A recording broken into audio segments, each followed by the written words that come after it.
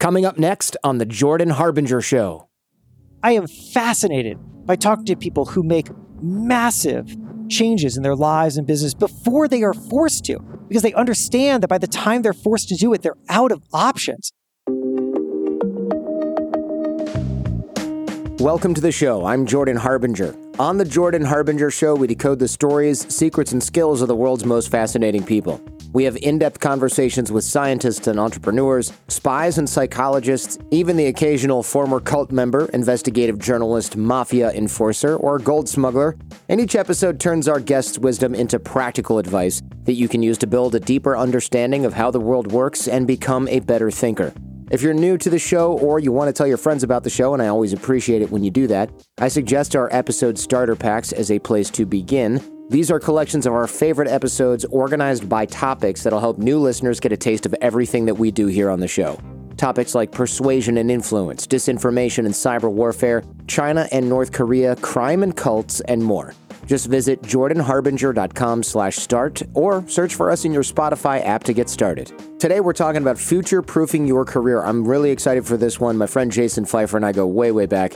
The book starts with the premise that your life as it exists now will not exist in a few years. And successful people and companies they're good at withstanding change, not resisting it, but adapting to it. So this is a guide for people facing an uncertain future, which, by the way, is all of us. Jason is the editor-in-chief of Entrepreneur Magazine, so he has seen a lot of businesses and people in businesses survive, thrive, crash and burn. And then, of course, through interviewing him, much like myself, he has a chance to dig in with those responsible for those results or lack thereof. So he really comes at this from a pretty unique and knowledgeable angle, in my opinion. Now, we tend to not look at technology as a slow-moving, constantly changing series of small events, but we get distracted by what is the newest and the loudest. Remember when people thought video games are ruining the youth? And before that, it was radio or pinball or television, whatever. Politicians love this because they can get clicks by playing to the moral panic. People thought comic books were going to be bad for society, and it turned out, when kids read a lot, they get better at reading. So if we panic and we react knee-jerk to change, then we're not going to correctly identify the problem, and if we can't do that, we obviously can't create solutions either. So again, this is a fun and wide-ranging conversation with a really smart friend of mine that I know you're going to enjoy. So here we go with Jason Feifer. I love looking back at history and seeing how seemingly unconnected events actually had a massive impact on one another or were causal in some way. And tell me about how the bubonic plague, so the Black Death, ends up changing the labor market of all things and how we are actually still, I guess you'd say, feeling the effects of a plague that happened centuries ago. I mean, feeling is one way to say it. Benefiting from it is another.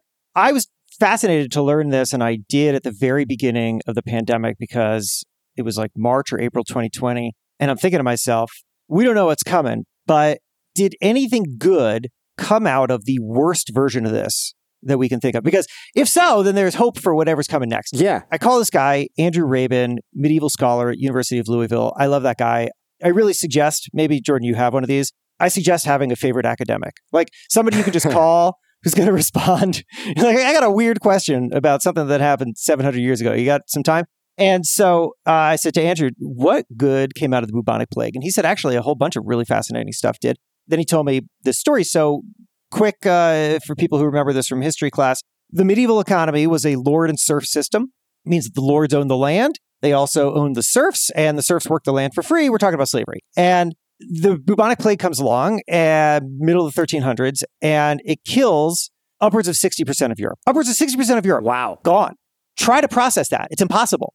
Right? I mean, it just means like 60% of people gone. That's crazy. Rich, poor, didn't matter. Once the worst of it, or I don't even know how to describe what the worst of it is. But anyway, once something, the lords say, you know what, it's time to get back to work. And so they go to the serfs and they say, let's get back to the land. You got to start making some money.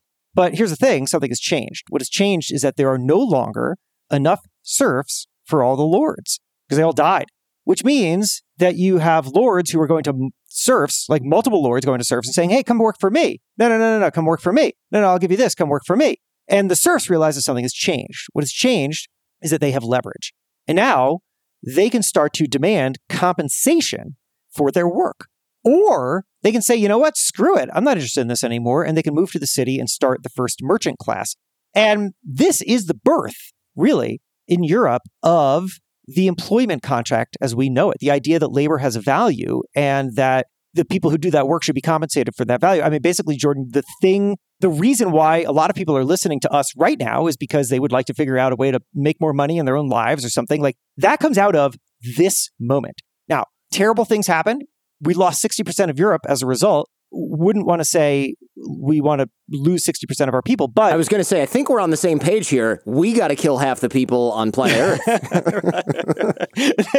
That'll be better for us. Right. A little more than half, in fact. So, right. But the thing is, like, the reason why I love this story and why I put it early in the book is because I want us to remember that we have, no matter what came before, right? No matter how hard a moment of change is, we have an opportunity for what I like to call a wouldn't go back moment. 60% of Europe dying, terrible. Nobody would opt for that. But it happened.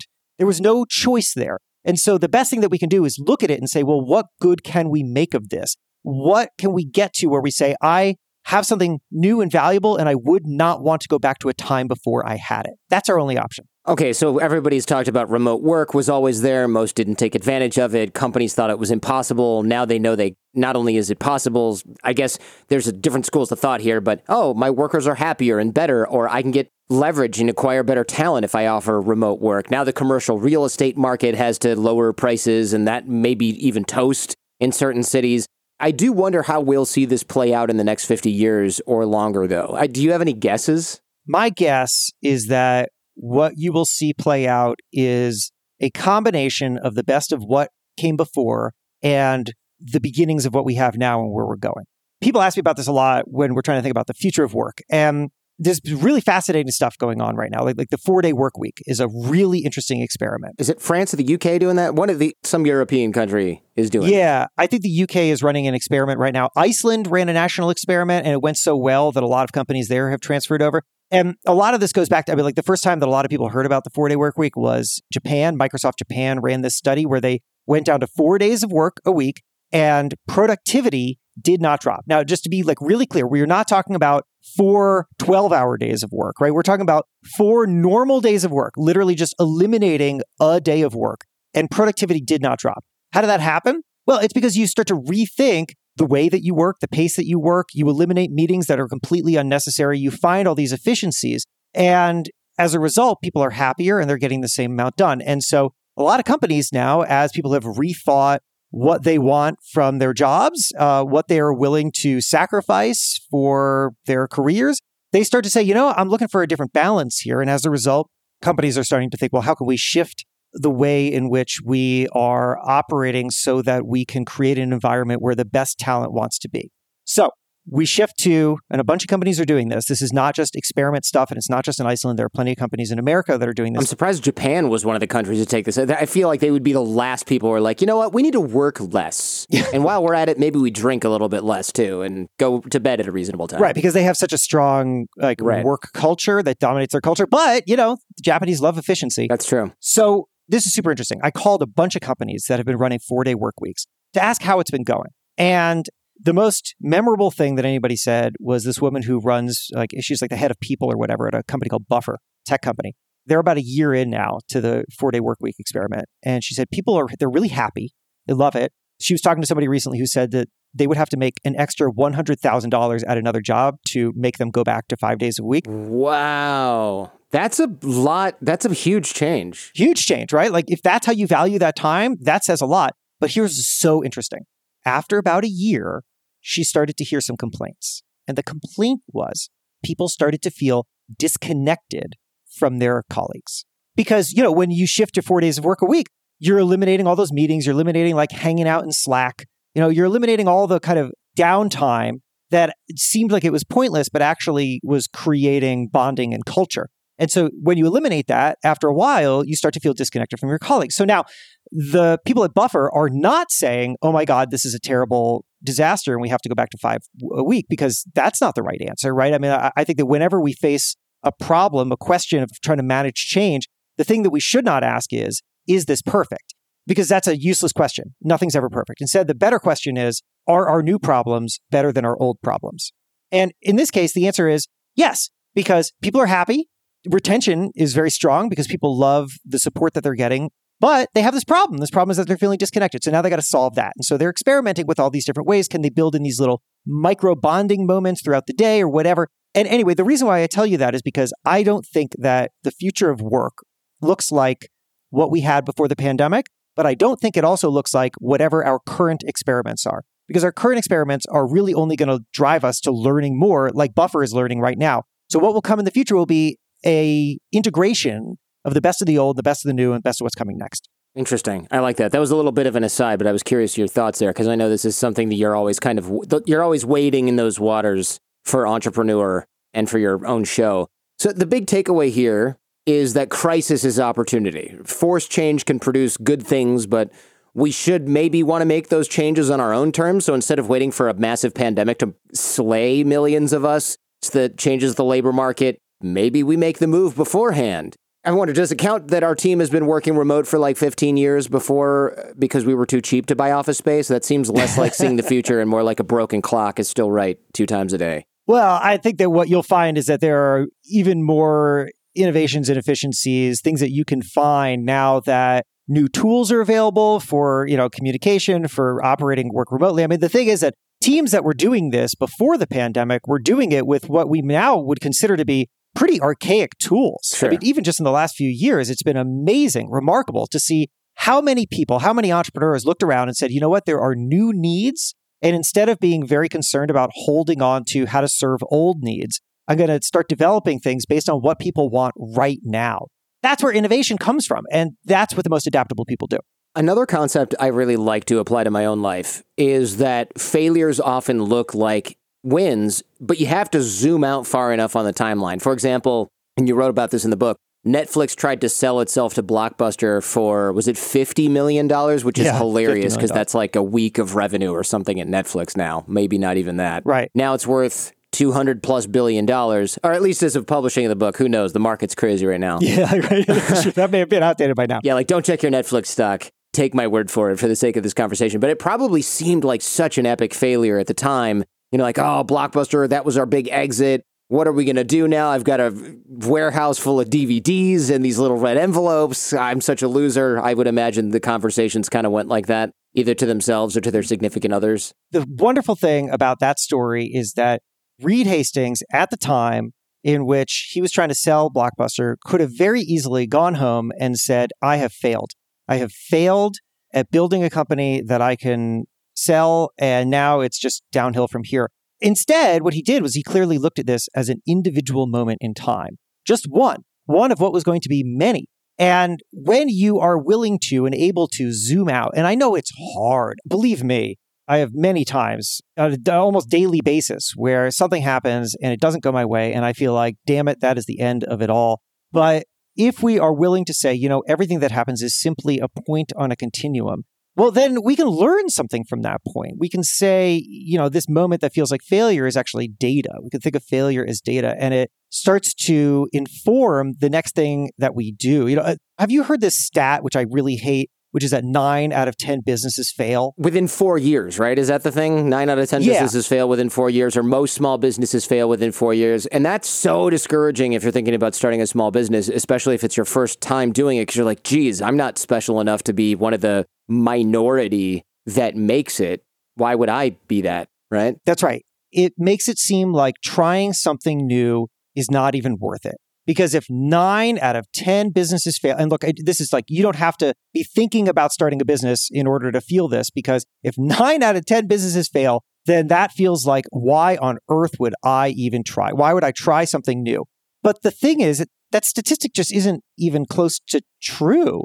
If you look at the data, what you find is that about half of businesses, I think, survive something like the first 5 years. I wish I had the data right in front of me, but I don't remember it exactly. But anyway, when you look at, and the government research has done this, when you look at what actually happened to those businesses that closed, what you find is that a good bulk of them did not close because of some catastrophic failure. They closed because of some natural conclusion, either because the business had succeeded in doing whatever it was going to do, or the person decided to retire, or they sold it, or whatever. There was some natural reason in which it ended. And the other ones, even if they did close because of what we might call a failure, What we don't see in that data is that the failure may have informed the next thing that they did, and that was the success. It's not reasonable to say that just because something didn't work, that the person who did it is a failure and will always be a failure. Because when I talk to, and Jordan, you do too, when we talk to people who have had massive successes,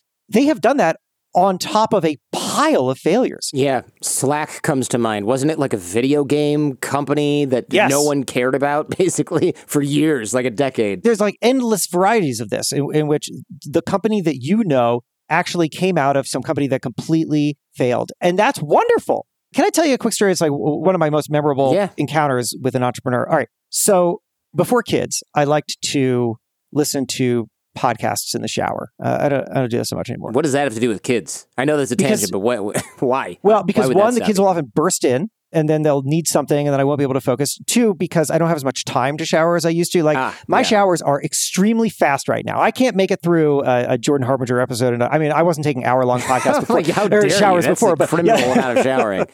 But I usually would try to take a nice leisurely 10-minute shower. Now I'm in it's like 4 minutes, right? Like how fast can we get in and out of this thing? And then I got somebody screaming. Yeah. And then I got to get somebody breakfast. Anyway, I was looking for a speaker. I wanted it to do three things. I wanted it to be waterproof. I wanted it to be Bluetooth. I wanted it to be wireless because I wanted to be able to just kind of beam the show into a speaker in the shower and not have the speaker break. Without running an extension cord into the place where you're bathing. I'd like to survive my showers. Yeah. And anyway, I went onto Amazon and I couldn't find anything from any brand that you've ever heard of that had these three things. There was only one speaker on Amazon that did this, and it was a brand called Hype. What the hell is Hype? You ever heard of Hype? No, nobody's ever heard of Hype. And I look at the reviews and people say, I've never heard of this company before, but the speaker worked as advertised. And if I had any questions, there was an email address that came on a piece of paper and I emailed it and a guy named Sam responded. And I was like, well, I've spent $70 on more questionable things. So I bought it and the speaker shows up and it works as advertised. I had some question. I can't remember, some connectivity issue. So I emailed the email address and sure enough, like a day later, this guy Sam responds. And Sam says to me, he's like, thanks for writing. Here's what China said. And then like a block of kind of broken English text that once I spent some time with it, did answer my question. But now I'm thinking, okay, what is Hype? Who is Sam? What is this? What did China say? What is he talking about? Yeah, he's a reseller or something, right? Seemed maybe. I don't know, but I got very curious. So I started badgering Sam. I'm really, really good at badgering people. And I said, Sam, I got to know what's going on. What is this company? Who are you? And then I started Googling around. I found that Hype was connected to a company called CNA Marketing in New Jersey. I email Sam. I say, how is Hype connected to CNA Marketing? He sends me back a smiley face. And now I got to know.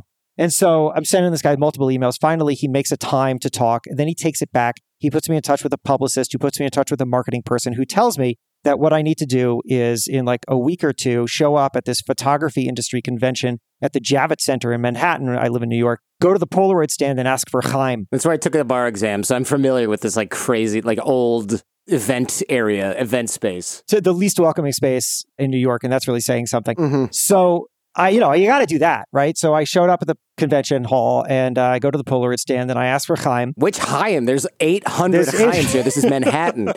That's a good point. Well, fortunately, I find my Chaim. Yeah. My Chaim is this guy with a, wispy red beard and he sits down and he's like talking in riddles and, he's like, every time that my wife or daughter come home with a product, I say, you shouldn't have bought that because I make that. And it's like, what are you talking about? Yeah. And I just could not understand what he was saying. So finally I say, can I just come to your wherever you work and see what's going on here? And he says, okay. So like a week or two later, I go out to New Jersey and I meet Chaim and I understand finally what's going on. So Chaim at the time was running CNA Marketing. This is the whole reason I'm telling you this story is because this is about learning from failure. So Chaim started in the camera film industry, like, making camera film. And he saw that eventually there was going to be an end to that industry. So he got into digital cameras. And then he saw, this is kind of a difficult industry. So he got into camera accessories. And then he saw, well, this is a difficult industry. And he's trying to figure out what to do. How do I pivot? How do I make this work? I'm like in a bunch of failing industries right now. And then he has his realization. His realization comes because of all his failures, which is that he has been making these products and selling them on Amazon. And he realizes that Amazon isn't just a great place to sell products. Amazon is a free, massive R&D facility. You can put something on Amazon and instantly see how people react to it. And even better, you can go to other companies' products and go into their comments and see what people like and they don't like, which means that you can go to, for example, a speaker product made by Bose and look down and see people saying, I really like this thing, but I wish that it was waterproof. Right. Okay. And then so Chaim would say, oh, well, why don't we just make a version of that waterproof? And we'll put it on and then we'll see what happens. So he assembles this team. He walks me into this room. Chaim is an Orthodox Jew and You don't say. Yeah. Right, in case that wasn't clear. Right. I walk into this room. It is just full of these Orthodox Jewish guys. He's like hired his network. He said at the time, he said he has one Italian guy. He lets him work from home. That sounds a little bit like they just don't want him there, but okay, fine. Yeah. I'm sure this was pre-pandemic. I'm sure the guy was like, he felt very excited that he had a rare work from home job. Anyway, so these guys are all working from home and they all have these different areas that they focus on. And so Sam was working in the speakers and whatever department. And so Sam's job is to identify these products, find a way in which somebody might want some upgraded or slightly different version of it, go to China, have somebody make it, slap some random brand on it called hype, and then put it on Amazon and see what happens. If people like it, they make more of it. And if they don't, then they kill it. And this is now how he's built this business. And it is a massive, massive business. I can't remember the size of it, but it was growing at like 30% a year when I talked. And now, years later, it is called CNA Global. He's got offices around the world. He bought Ritz Camera. He bought Sky Mall. Remember that thing? And you sit down in an airplane? Where you buy like inflatable hot tubs from your airplane. That's exactly right. Yeah. Chaim owns that now. Wow. All off of learning from these failures. And so the reason I love this story is because it should inform you that, look, any single time in which you're doing something and it does not work out, you could look at it as this was a terrible failure, or you could look at it as I have an advantage that other people don't. Because I got to the front lines of where this challenge is. And therefore, I see this challenge in a way that other people don't. And I can build what I learn into whatever I do next. And that gives me an advantage over other people. You're listening to The Jordan Harbinger Show with our guest, Jason Feifer. We'll be right back. If you're wondering how I managed to book all these amazing folks for the show, like I said, I'm friends with Jason. We go way back. He put me in the New York Times. Can't complain about that. I've got a great network, and I'm teaching you how to build your network for free. It's one of the most important things I've ever done for my business and my personal life, for that matter. I met my wife that way. Most of us have. The course is free. It's at jordanharbinger.com/course. This course will make you a better networker, a better connector, and more importantly, a better thinker. Again, it's free at jordanharbinger.com/course. And most of the guests you hear on the show subscribe and contribute to that course. So come join us. You'll be in smart company where you belong. Now, back to Jason Feifer. I wish I knew this zoom out, use failure as data in this same way. I mean, I'd heard that kind of thing before, but it's like in the moment, you're like, whatever, this still sucks. This is kind of what it was like for me transitioning from my old business, my old podcast, to my new show. It felt like such an epic kick in the nuts. But once a few years had gone by, I realized that all the cliches that people had thrown at me in many ways were true. It was the best thing that ever happened to me in terms of my business, because like all the previous knowledge that I had, and I know we'll get to that in a little bit, but all the skills that I had, all of these relationships that I had actually made a lot more sense. But instead of slowly pivoting, which is what I thought I wanted to do, it was actually better to just rip the cord out of the wall and throw the machine out the window and rebuild it, because it was such a mess that a new iteration was better from the ground up. It's like you don't remodel a skyscraper that's before World War II, to go back to your Manhattan analogy. Like, you don't rebuild that thing and then slap an elevator on it. You just demolish it and build a new one. It's got different materials. The elevators are in the middle. You can put central air in the thing. You don't have window units everywhere. That's what I needed to do with my business. But you kind of don't know to do that if you don't know about these concepts and about zooming out and about realizing that everything that you've done before is going to play a part in what you do in the future, because sometimes you can't really see that. With big changes, you wrote that we go in stages. Stage one is usually panic. Tell me about margarine. I didn't expect that turn on the question. Yeah, keeping on your toes. I appreciate it. So, okay, yes, you're right. So there are 4 stages to panic. We'll, I assume, talk about them, but the first one is panic, which is what everybody feels, right? As soon as change happens, you feel absolute panic. And the reason you feel panic is pretty reasonable. It's because you feel like the thing that you knew is gone. And then you start to extrapolate, because we want to know what's coming next. So we say, well, if I lost this thing, I experience change as loss. Loss is so much easier to see than gain. If I experience change and loss, now I know what I've lost. And because I lost this thing, I'm going to lose that thing. Because I lost that thing, I'm not going to be as relevant anymore. And now I've got myself a kind of spiraling problem. So this brings us to what you shouldn't do at that moment, which is margarine. So thanks for bringing that up. Okay, here's a fun fact about margarine. So the original margarine is not what you know of as margarine. The original margarine was like it was beef tallow. It was like a kind of weird concoction that came from beef and it spread like butter. And it came out of this challenge that the French Emperor Napoleon III in the mid-1800s had made. What he wanted was a butter-like substance that could travel easily with his soldiers. And in 1869, this chemist in France came up with this thing that he called oleomargarine, and it did exactly that. It was basically like a cheap, transportable source of protein for soldiers, which was really helpful. And then it made its way across the Atlantic. At the time, most people, this is the late 1800s, most people in America, they couldn't afford much nutrition. I mean, they were living on stale bread, and anything with protein was very expensive. And that included butter, because butter, one, it was really expensive, but two, you couldn't store it anywhere. So no refrigerators or anything. No refrigerators, right? So this is a pre-refrigeration era. So margarine comes along, and it is cheap, and it stores easily.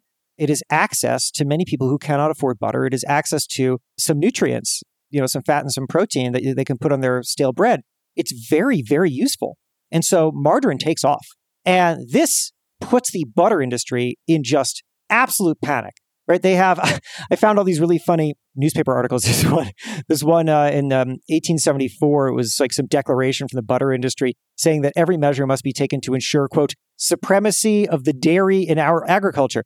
And they start working with local lawmakers to pass these insane laws that limit how people can access margarine. So first they tax the ever-loving hell out of margarine. There's a congressional act in 1886 that does this. But then the big one, states start passing these laws mandating that margarine be dyed unappealing colors, like pink margarine or black margarine. Ugh, yeah, that is gross. That is gross. Who's going to buy that? And the whole reason for this was just to make it seem unappealing, because what butter wants to do here is compete unfairly. Right? Right, which you can find. It's a tradition that is alive and well today. Exactly. Just look to the halls of Congress. So what I think is important, and the reason why I like this story, is because it shows you how the butter industry, in panicking, did not even attempt to try to think about how to solve problems for people.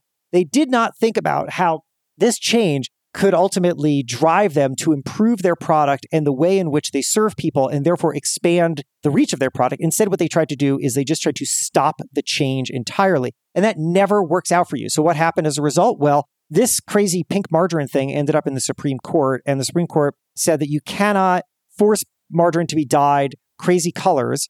But what it did leave open was that margarine could be stopped from being dyed yellow. So margarine couldn't sell itself yellow to compete with butter. So margarine companies started selling their margarine pure white, and then they sold a little yellow capsule along with it, which people could mix into the margarine, and then it would look like butter.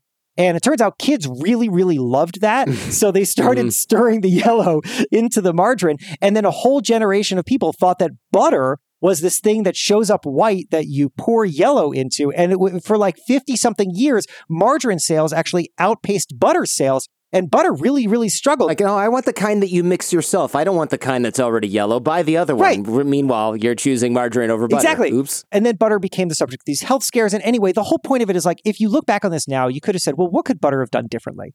Well, they could have used failure as data here. They could have seen, well, butter sales are going down and margarine sales are going up. Why? Because margarine is serving a need that we are not serving. So how could we do that better? Is there a way in which we can either reduce our manufacturing costs? Can we get in on the development of refrigeration? Because boy, that would have been amazing. That was happening right around the same time.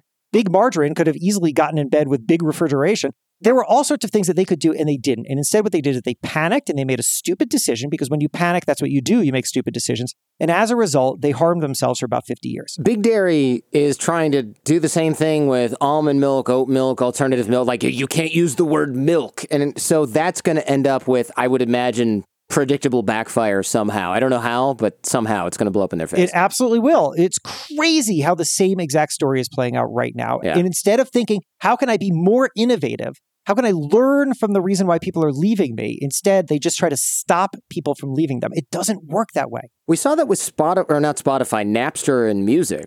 I see it now. I've got little kids. We talk about this all the time. Panic about kids and screens. And I also was/am worried about that. But then when I read your book, and it's like, well, yeah, they did that with the radio. And it's like they were worried about kids listening to the radio. How quaint that sounds these days. Forget about the internet with access to 24/7 like hardcore pornography that we have now. Wow, the kids might listen to music a lot. And of course, original radio, it's all live musicians playing in studio. So don't let your kids near that string quartet. Everyone knows after the violin concerto, the next step is intravenous heroin. Like, what a weird thing to worry about. My kid does become a friggin' zombie when he's watching something on the iPad, but the idea that the radio would corrupt children, or that, and I remember Ryan Holiday saying something like, the Stoics, or at least early philosophers, maybe in Greece, were worried that reading was going to cause people to not be able to memorize everything anymore. So books are a terrible idea. Now it's like nobody alive is saying books are bad for you. Not one person. That's right. So that is a controversial reading of, I think, Aristotle. The point he was making was the difference between feeling like you know something for sure and that you just have a kind of thin understanding of it because you read it. I don't know, whatever. I'm not a Greek historian, but he's probably right about that. But I don't think he's like, by the way, so what I mean is no more books. No, right. It was more like, understand what you're reading, I think was his point, right? There was in the late 1800s, mid to late 1800s, actually a whole thing about how books were terrible. Novels were considered to be a terrible influence on particularly women and children. And there was like Thomas Jefferson, in a letter in 1818, he wrote that books are poison that infects the mind. There were all these concerns that people were going to be addicted to reading. They were addicted to radio. There was a national moral crisis over teddy bears in 1907. There are all these things where new things come out and people start engaging with them, and it changes the way in which we appear to be behaving. And therefore, we read it as some kind of foundational, very dangerous change to our lives. And it's just never proven to be the case. There are like two stories that I want to tell you. I'll see if I can remember to do both. One is on this point about like witnessing change in the way in which new technology can alter us. There's this woman named Sherry Turkle. Oh, yeah. Yeah. Mm-hmm. So Sherry Turkle writes books about how technology is going to inhibit our ability to have meaningful conversations with people, and it's tearing us apart. And I'm not a big fan of her work. Let's just be frank. A while ago, years and years ago, she wrote this piece for the New York Times that drove me insane, in which she was explaining how having these phones in your pockets lead you to live what she called the documented life, in which you're no longer experiencing life, but instead, rather, what you're doing is you're simply going around documenting that life, which is, yeah, I guess, an interesting observation, but I don't think is very true once you start to think about why people are doing things. So anyway, so she describes walking around LA with Aziz Ansari, the comedian. Oh, yeah. She writes that as she's doing this, people start coming up to Aziz, they start demanding photographs with him. Very important, she uses the word demand in there. She says they don't ask for an autograph, they demand a photo. So she's, there's a value judgment there. And Aziz, instead of just taking a photo with them, tries to engage them in conversation. He asks them about their tastes in music or what they like, about his performances or his sitcoms or whatever. And she describes his fans as being, mollified but not happy. And then they walk away seeming a little unsatisfied. And to her, this is evidence of a plague, a change-driven, technology-driven plague, in which because people want the photo and because they are so used to now just documenting things, they don't seem to have the ability to have a human-to-human interaction. But I really challenge that. And the reason I do is because I think that Sherry and Aziz have not thought through what the interaction with Aziz was for from the perspective of somebody who has come up to him.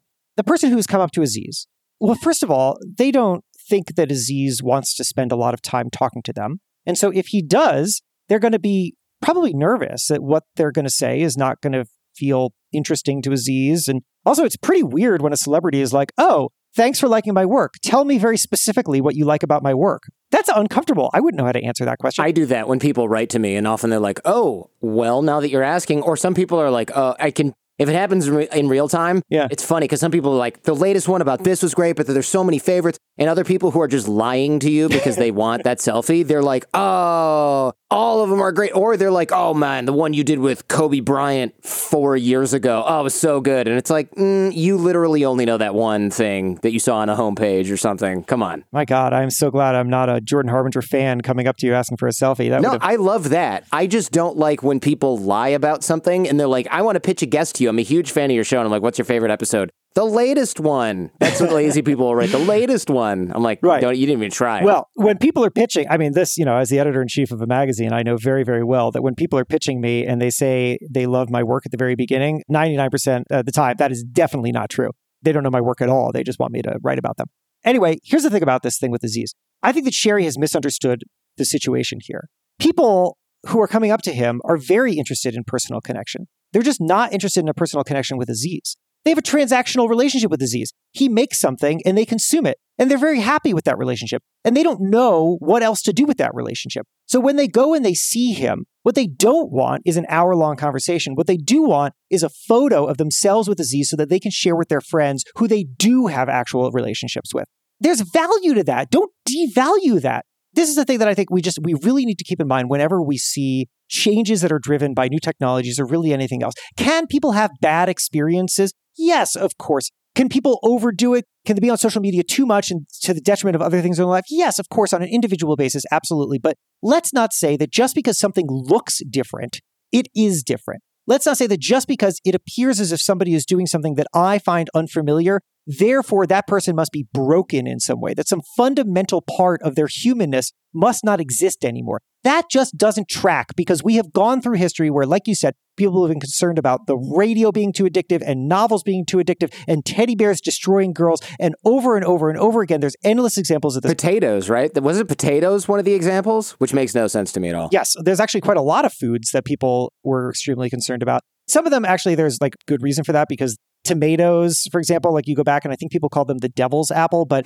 there was good reason for that because the tomato that we know is like been cultivated over hundreds of years. Like back then it was like small and bitter and not, it was like a totally different fruit. But yes, like there are endless versions of the car. People called it the devil wagon. People like to throw devil around a lot. I read in your book that people would see a car driving down the street and throw rocks at it and be like, get a horse, which is hilarious because it sounds fake. They would literally yell, get a horse at people when they drove down the street. Yes. It's hilarious, right? And there's good reason for that. And actually a good lesson that comes out of that story, which I'm going to tell you. But like, let's not forget that our fundamental humanness can take different expressions in different generations, depending on what happens to be available to us. I talked to this guy, Lee Rainey. He's the head of the Pew Center for Internet Research or something. I'm sure I have that a little bit wrong. But anyway, he made this really interesting point to me, which was, he said, look, in the past, a sign of intelligence was the ability to quickly retain and recall information.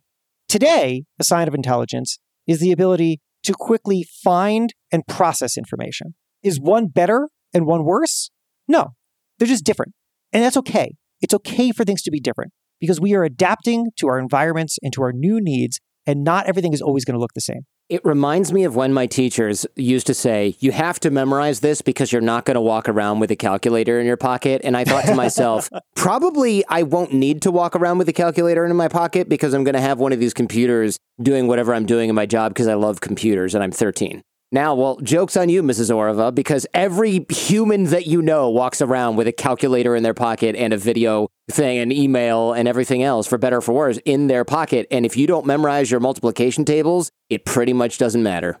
And you need to know how to write things quickly by hand because, nope, the last time I wrote something by hand was probably like on a piece of wood that I was about to cut or something like that. I can't even remember the last time I wrote something by hand that was longer than 2 words. And that's fine because the thing is, you have tools that can do that so you can learn other skills. Right. It's not like you lost something that we all needed. You lost something that people needed at a particular time. And instead, you are devoting your brain space to developing other skills that are useful in your time. And that's a good thing. I got to tell you, man, I earned the ire of many of my mother's friends on Facebook. This is a few years ago. Sorry, Mom. Somebody had posted something like, kids can't even write in cursive anymore. It's ridiculous. And they do this and that and they have to print. And it's like, it's so pathetic. I used to be it. And my mom liked it or shared it. And I went in the comments, of course, like a total a-hole son would do. And I go, how many of you can type faster than 100 words per minute? Every kid you're complaining about can do at least that. every kid that you're whining about who can't write in cursive. Now, how often do you write in cursive at work versus how often do you use the computer? Y'all are sitting there using 2 fingers to type, and the kids are done with the first page by the time you're done with the first paragraph or even the first couple of sentences. What's more useful? And it was just like meltdown. Whose kid is this? Shut your mouth, you little twerp kind of replies. And I just thought, like, this is what we're looking at in real time, is this failure to adapt, which is understandable. I'm going to be that way too. But to not see it and then complain about it is somehow just absolutely peak boomer in many ways. Or a peak old person in any generation, I guess you'd say. It's right? peak every generation. So let me tell you, we were talking about music earlier. Let me tell you the other music story that I want to tell you, because I think it leads to some good advice for anybody who feels stuck in this kind of thing. It's fun to rag on these folks, but like it's also important to realize that we will become these folks. And so let's arm ourselves with some... Well, let's be aware of it and go, oh, I'm the old one and they're doing the right thing. And maybe I see where the puck is going. And then I'm the person who's 70 who can actually type. Yeah, right. So turn of the century, the phonograph, brand new innovation, the very first record player. Consider how completely insanely revolutionary this was. For all of human history, before the phonograph, if you wanted to listen to music, there was only one way to do it. And that was to be in front of a human being who was playing an instrument. There's no other way. How are you going to listen to music? And then this machine comes along and can do it for you. It can play music. Unbelievable. Consumers didn't believe it at first. Like they had to be shown. Like, no, there's not a person behind the wall playing music. Like they had to be shown. And then once they believed it, they loved it, they brought it home. You know who hated this? Yeah, I don't know, musicians? Yeah, musicians hated it. Yeah. Hated it because they saw themselves being replaced. Here that, they see this new technology doing the thing that they do, and they see change, and they equate change with loss, and they say, we got to stop this, right? They pull a margarine. And the leader of the resistance was this guy named John Philip Sousa. John Philip Sousa, you may not know his name, but you know his music because it's still around today. All the military marches, da da da da da da da da da. John Philip Sousa. You know why we know who he is? Because we have recordings of the music. Bingo! That's exactly right. So John Philip Sousa, he at the time was the leader of the resistance against recorded music. He wrote this amazing piece. Like, Google it because it is hilarious. It's called The Menace of Mechanical Music. It ran in Appleton's magazine in 1906, and it contains all of these wonderful arguments against recorded music. And my favorite goes like this. He says, when you bring recorded music into the home, it will be the end of all forms of live performance in the home. Because why would anybody perform music in the home when now there's a machine that can do it for them? So now, because we're going to extrapolate loss, remember I talked about that earlier, right? Like you see change as loss, then you extrapolate the loss. So what's next? Well, he says, because people are no longer performing music at home, mothers will no longer sing to their children. It's quite the jump. Yeah, quite the jump. Why would they do that when a machine could do it? Here's another jump. Because children grow up imitating their mothers, the children will grow up to imitate the machines. And thus we will raise a generation of machine babies. That was his argument, like a real thing that people took seriously.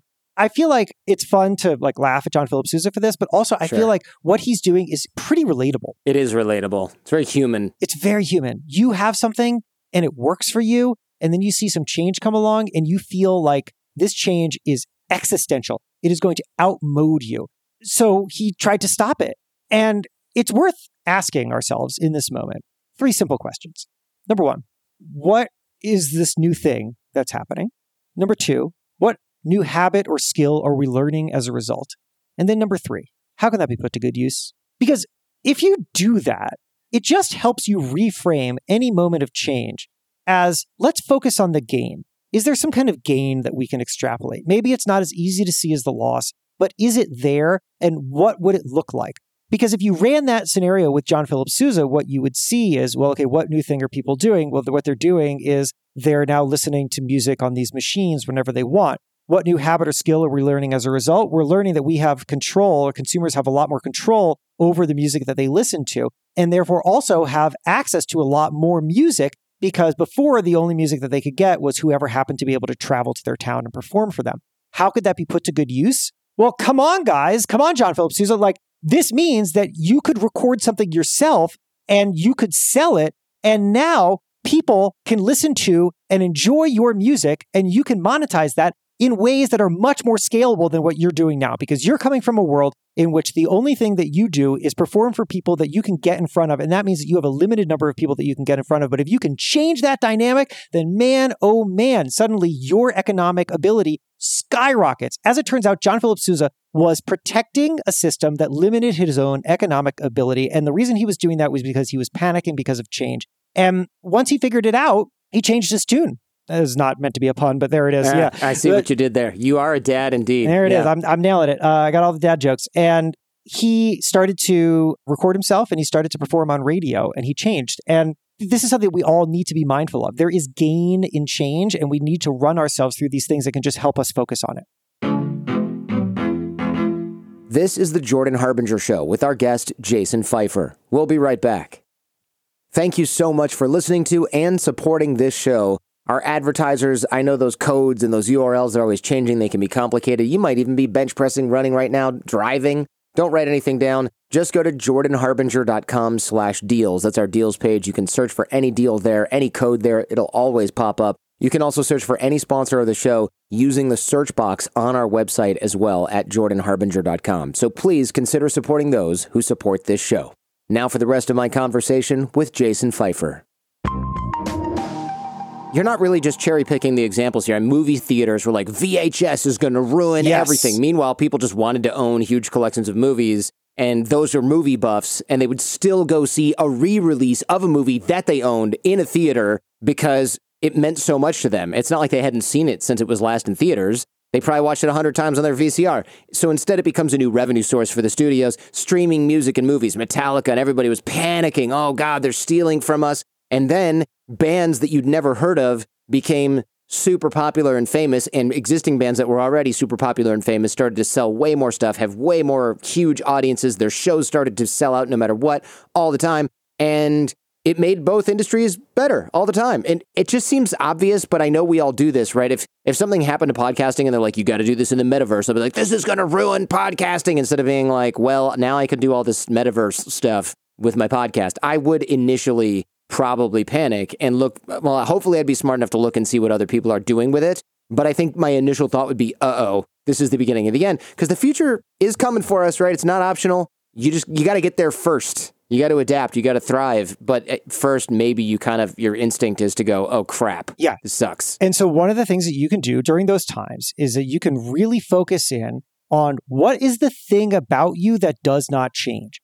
When I was hearing you go through that example with the metaverse thing, right? Like, I can see why you would panic about that, right? Because you have built a great business in a particular medium with a particular consumption habit, right? People are listening to you in a very specific way.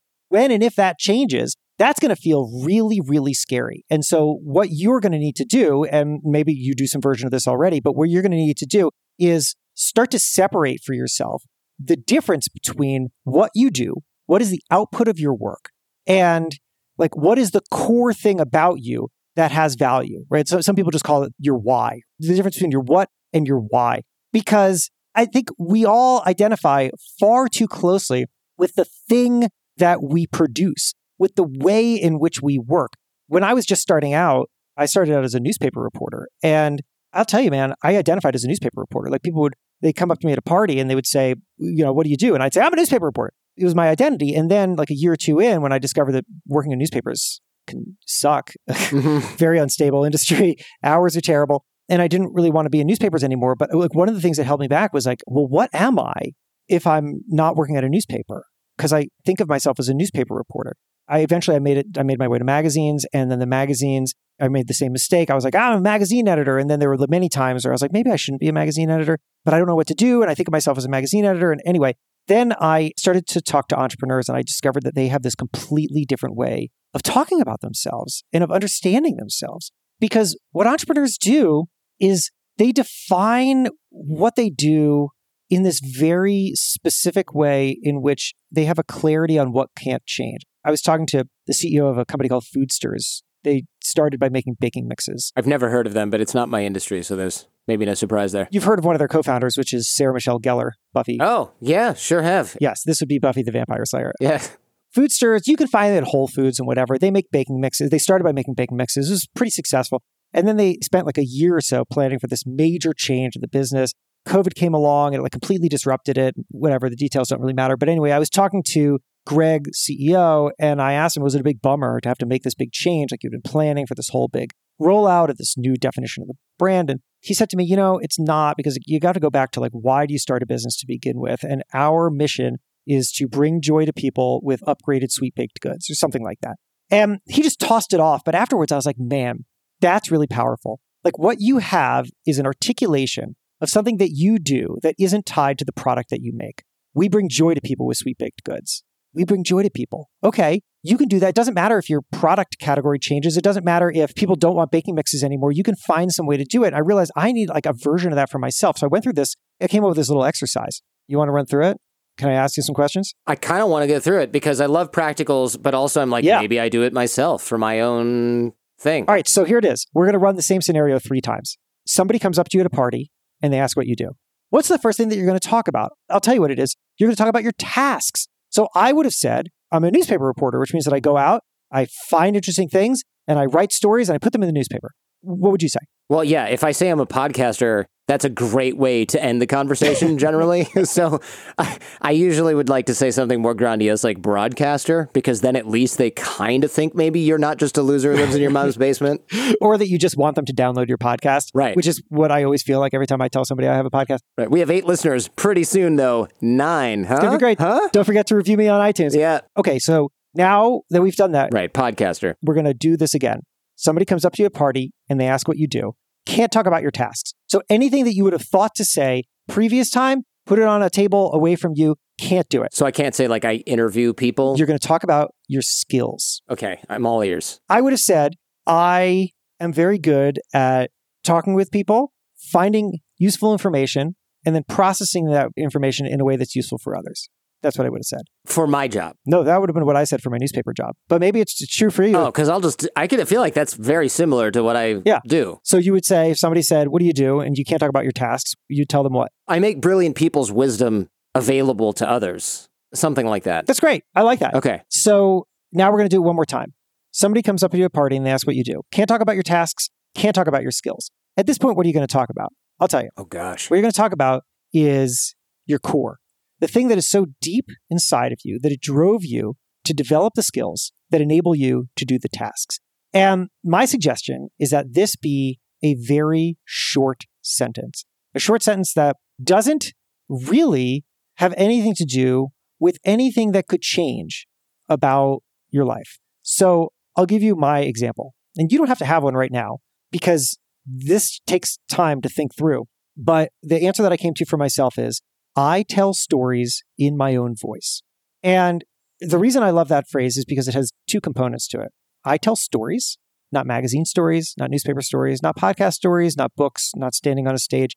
That liberates me from doing any one kind of thing. Because if after we are done talking, I check my email and Entrepreneur Magazine has sent me a note saying, we appreciate your service, we now hate you, and we would like you to go away, which I hope doesn't happen, but it doesn't take away my identity, because my identity is I tell stories and I can do that in any way. And then in my own voice, I am setting the terms for my work. This is how I want to do it. I'm not telling somebody else's stories. I'm not showing up and carrying the ball for somebody. I have reached a level of my career in which I tell stories in my own voice. Now, that is a thing that does not change in a world of change. And when you have that, when you can define the thing about you that will remain true regardless of what changes in your life, at that point, you have a sense of stability. You understand what it is that you bring to other people and bring to the world, and therefore you are less likely to cling deeply to everything that could change. I love this because I resisted doing a live show from stage for years, and my network was like, come on, man. And then Hyundai was gracious enough to be like, we will give you a pile of cash that will make this worthwhile so that you're not just taking on a bunch of risk, which is what it was like before. And, you know, piles of cash really help. But they do. And I told Ryan Holiday that he'd be a great fit for the show, and I knew he would show up because he's my friend and wouldn't bail at the last minute and leave me like chewing my nails off. And I did it, and I went, wow, that was a lot of fun. All the stress was self-inflicted, every ounce of it. And I would love to do it again. And the reason is, to your point, I need to polish this, but The reason is because I am not a podcaster. I make space for other people to deliver wisdom to the audience. And that could be on a stage. It could be recorded environment. It could be on live radio. I'm shocked that I didn't realize this because I used to do live radio and I used to do interviews that were in different formats in different ways. And yet I can't imagine not podcasting because that's the way that I do things now. But it's really obvious that what I do is not podcasting, or what I can do is not just podcasting, that I just have to make that space and have that conversation. And it really doesn't matter if the internet is involved or Squadcast and pre-recorded this and that and the other thing. None of that is the core of what I'm doing or why I'm doing it. I was talking to Malcolm Gladwell. Your story reminded me of this little anecdote.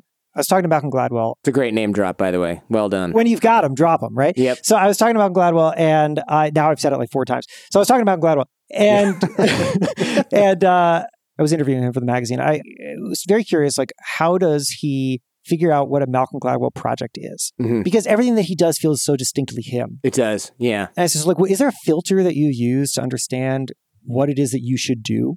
And he says, to the best of my ability, I try not to do that because, and then this is what he said, and this is what I think you should keep in mind for those next opportunities and everybody else should keep in mind for theirs. Self-conceptions are powerfully limiting. As soon as he said it, I wrote it down and I stuck it on my wall. Self-conceptions are powerfully limiting, which is like, if you have an idea of what you are, if you have a really strong self-conception, well, then you will turn down all other opportunities to explore. You will say, I do this one thing. Oh, yeah. And the most dangerous thing that we can do if we are not, 95 years old and have nothing else to accomplish, the most dangerous thing that we can do is define ourselves too narrowly. That's what you had done for a moment. Like, you broke out of it, but you were like, I'm a podcaster. For sure. I have a self-conception. I'm a podcaster. And therefore, sitting on a stage and talking to people live, that doesn't fit into my self-conception. That's something else. But look how powerfully limiting that was, because you did it and you discovered, oh my gosh, this fits into my self-conception, because my self-conception isn't I'm a podcaster. My self-conception is I'm a communicator. And that allows me to do all sorts of things. And now that you know it, sky's the limit. Sure. I mean, look, it's not like I've never done a speaking gig or trained in a workshop, but I looked at those as kind of different, almost like side hustles, not as some natural, very natural extension of the core of what I do. And don't get me wrong, I love podcasting and the community and all the things involved with it. But if it evaporated tomorrow, I wouldn't be completely up Schitt's Creek without a paddle. I would just go back to whatever the new version of radio is, because that's why I'm in podcasting also, right? Radio wouldn't put me on, so I put myself on, and then I ended up on the radio, and I loved podcasting even more because I was my own boss, and da-da-da, here we are. And to your point about identity, and you write about this in the book, and I think this is so well said, change seems scary and all-encompassing. And if change happens to us, which it always does, we worry that we will be changed in an all-encompassing and permanent way. And if we change in an all-encompassing and permanent way, then who are we anymore? I always bring back this sort of like traumatic business split, but the loss of identity was probably one of the scariest parts of the whole transition, because it was like, I am this podcaster that does this subject matter, and this is the show, and the name of the show is associated with me, and I am the face of the brand. So who am I anymore now that that's gone? Nobody. A big fat nobody with nothing to show for himself. And I felt so strongly and so immediately. But if I had any semblance of all of this, or realized that that's what was happening without just 20/20 hindsight making it really clear, I think the whole thing would have been a hell of a lot easier for me. Well, I would realize the following. I can ask myself these questions, and this is a great place to sort of wind things down. What is the first step if we face a big change and we find ourselves in that panic that I was in? 1, what did I overcome? 2, what skill set did I have then that I still have now? I didn't even think to ask myself that. So of course I just thought, I'm starting over. Woe is me. And skills are not the actions you took. It's not, I'm a dating show guy or a movie reviewer.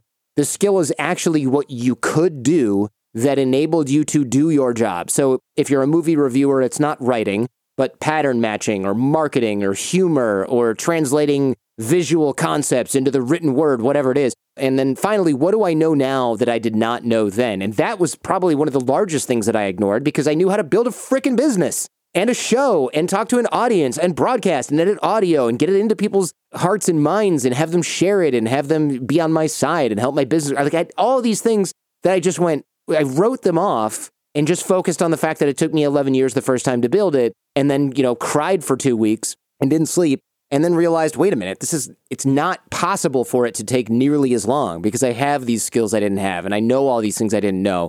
And for some reason, because I had lost my identity in my mind and I felt like I couldn't find it, I felt like the rest of it was impossible. And none of that was true. I'm so glad that that's where you brought us to, because those 3 questions are so important whenever you're facing these kinds of things, because we tend to romanticize our past. We say that our success or the thing that we're good at or the thing that we're comfortable with now was the product of some kind of circumstance. And that circumstance was fortunate for us and may not be able to be repeated. It's so crazy because we hear a lot about how you're supposed to own your failures. Own your failures. I mean, we talked about earlier today, like failure can be data.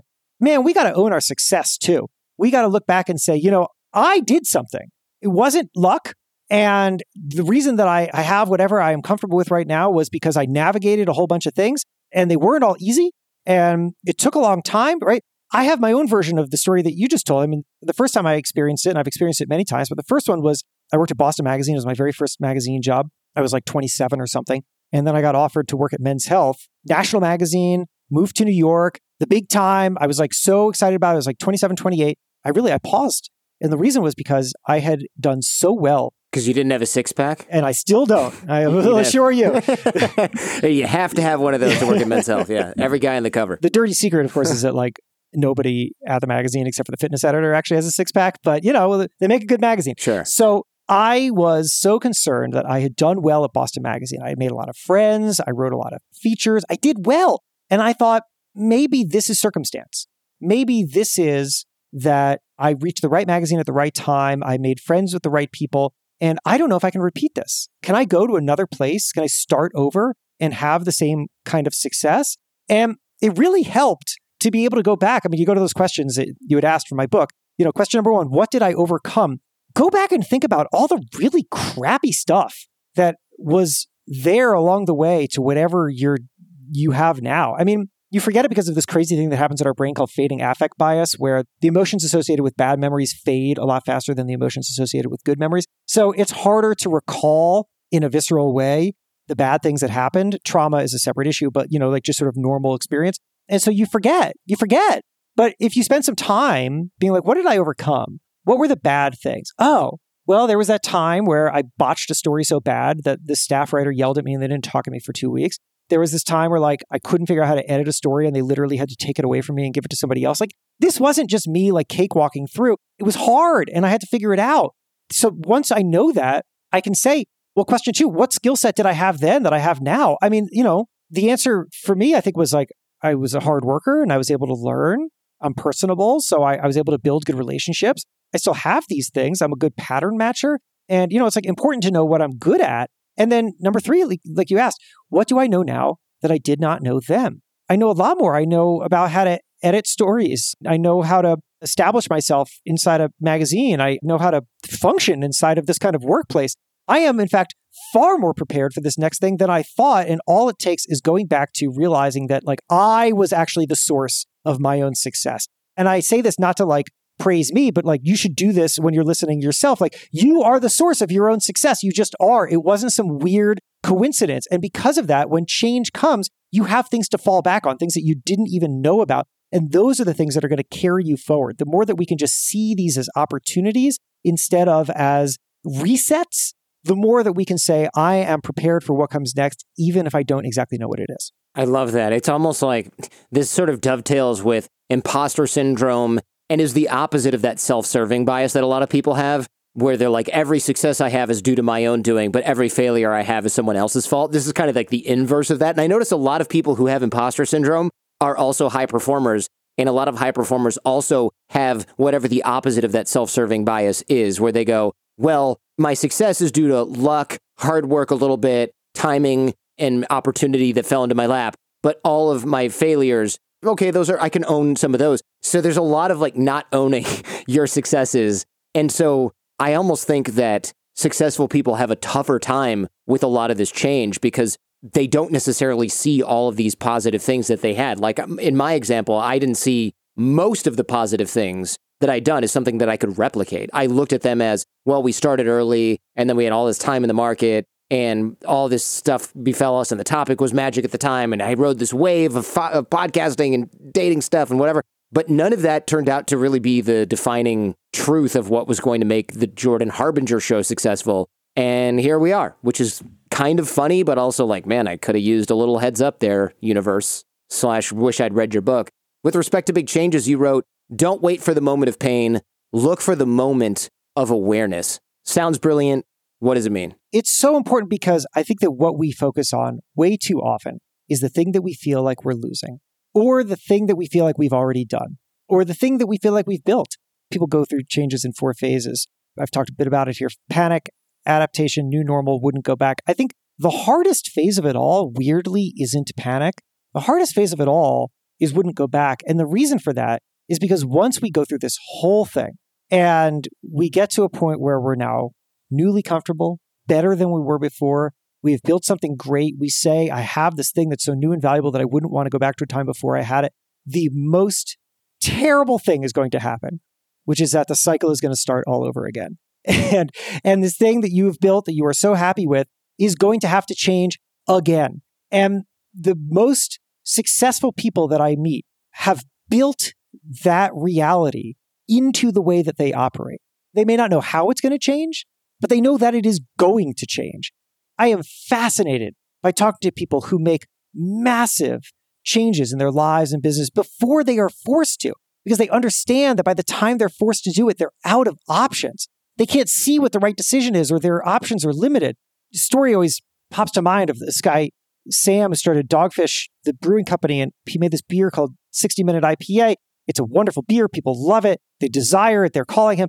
Very quickly, this beer rockets up to become like 75 to 80% of all sales of Dogfish, where it's on track to be, which means that it's defining. It's a defining thing. And you could say, that's what we're out there to do. We're out there to have a success, right? But Sam knows, Sam has built this awareness into him that the opportunity is larger than any one moment. The opportunity is in the change. And what he knows is that when everybody is calling for this one beer, when everybody, all the restaurants and all the bars and everybody wants to order this one beer, he has got himself a hit product that he can make a bunch of money on, but he's got a problem. And the problem is that tastes change. If you build that into your awareness that something is going to change, then what are you going to do? Well, he knows that if everybody just encounters his beer, everybody just encounters Dogfish and says, oh, I know that one beer that they make.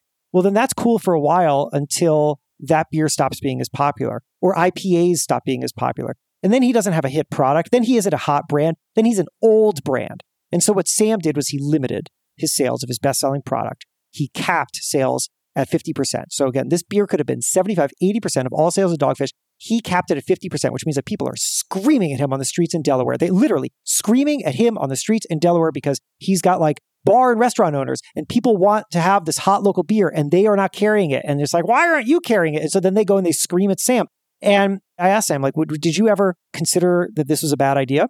And he said, no, because I understood that this was the opportunity. It was an opportunity to introduce new styles of beer to people. It was an opportunity to say, you know what, we don't just make this one beer. He would say, look, I'm really sorry, we make this fresh. We just don't have it available right now, which was like half a lie because he could have had it available. But anyway, like, why not instead try our Saison? Why not instead carry our whatever?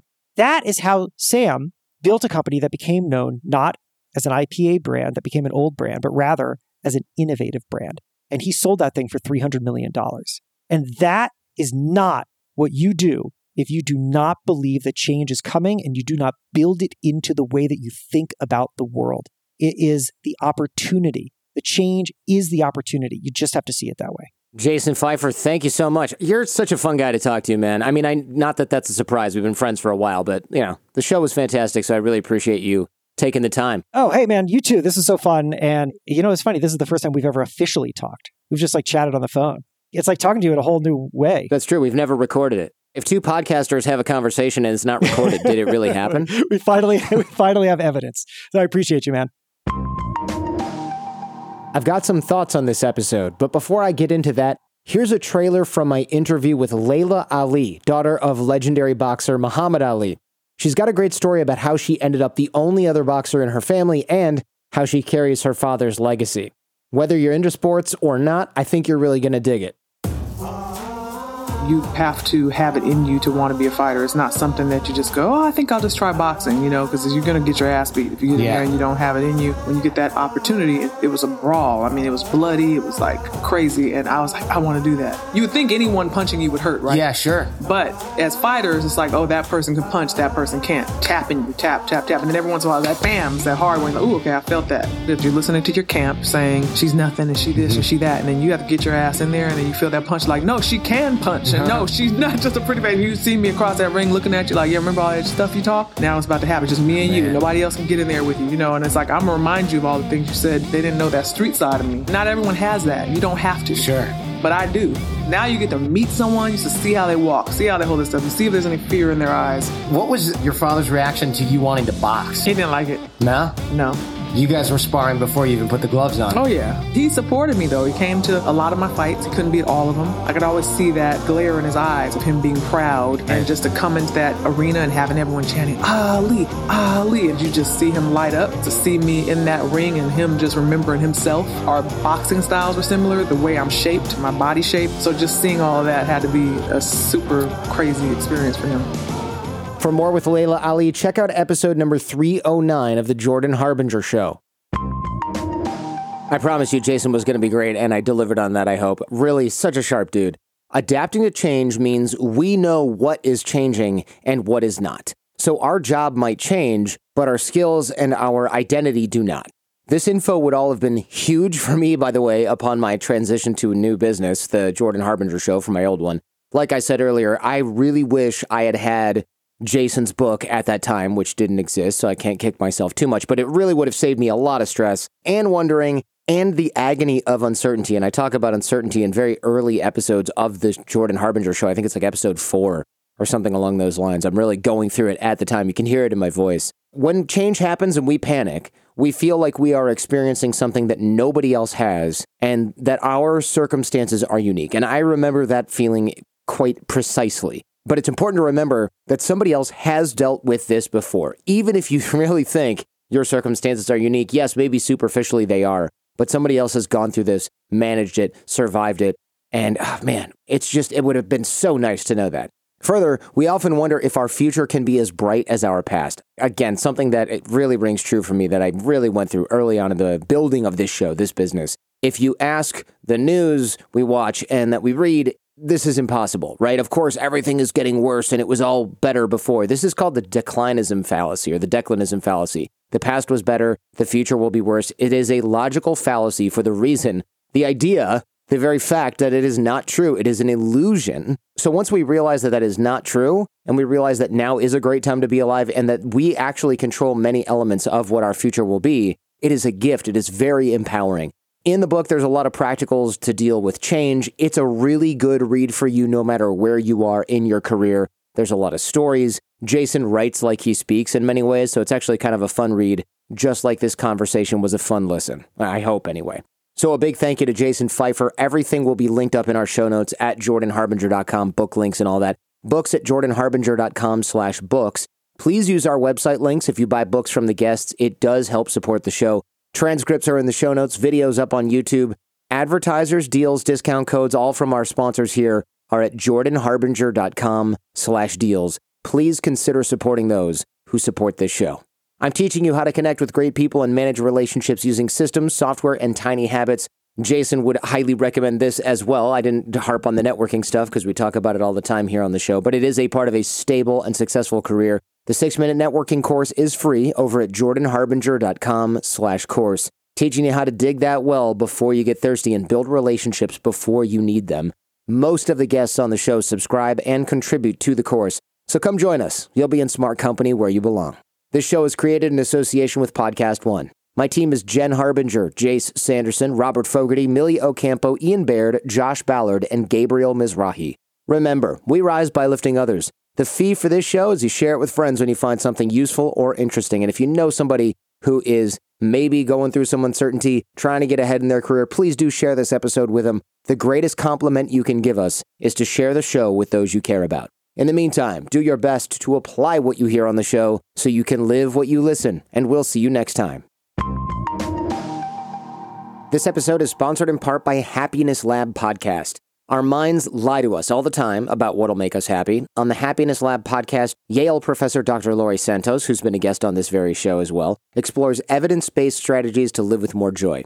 She and experts hit the gym to flex their friendship muscles, unravel the mystery of why fear and pain can feel good, and examine the you only live once philosophy, I guess the YOLO philosophy, and why it doesn't work like you think. Along the way, she's joined by guests like Grateful Dead drummer Mickey Hart and Star Trek's Will Wheaton to bust the myths surrounding happiness. Listen to the Happiness Lab wherever you get your podcasts.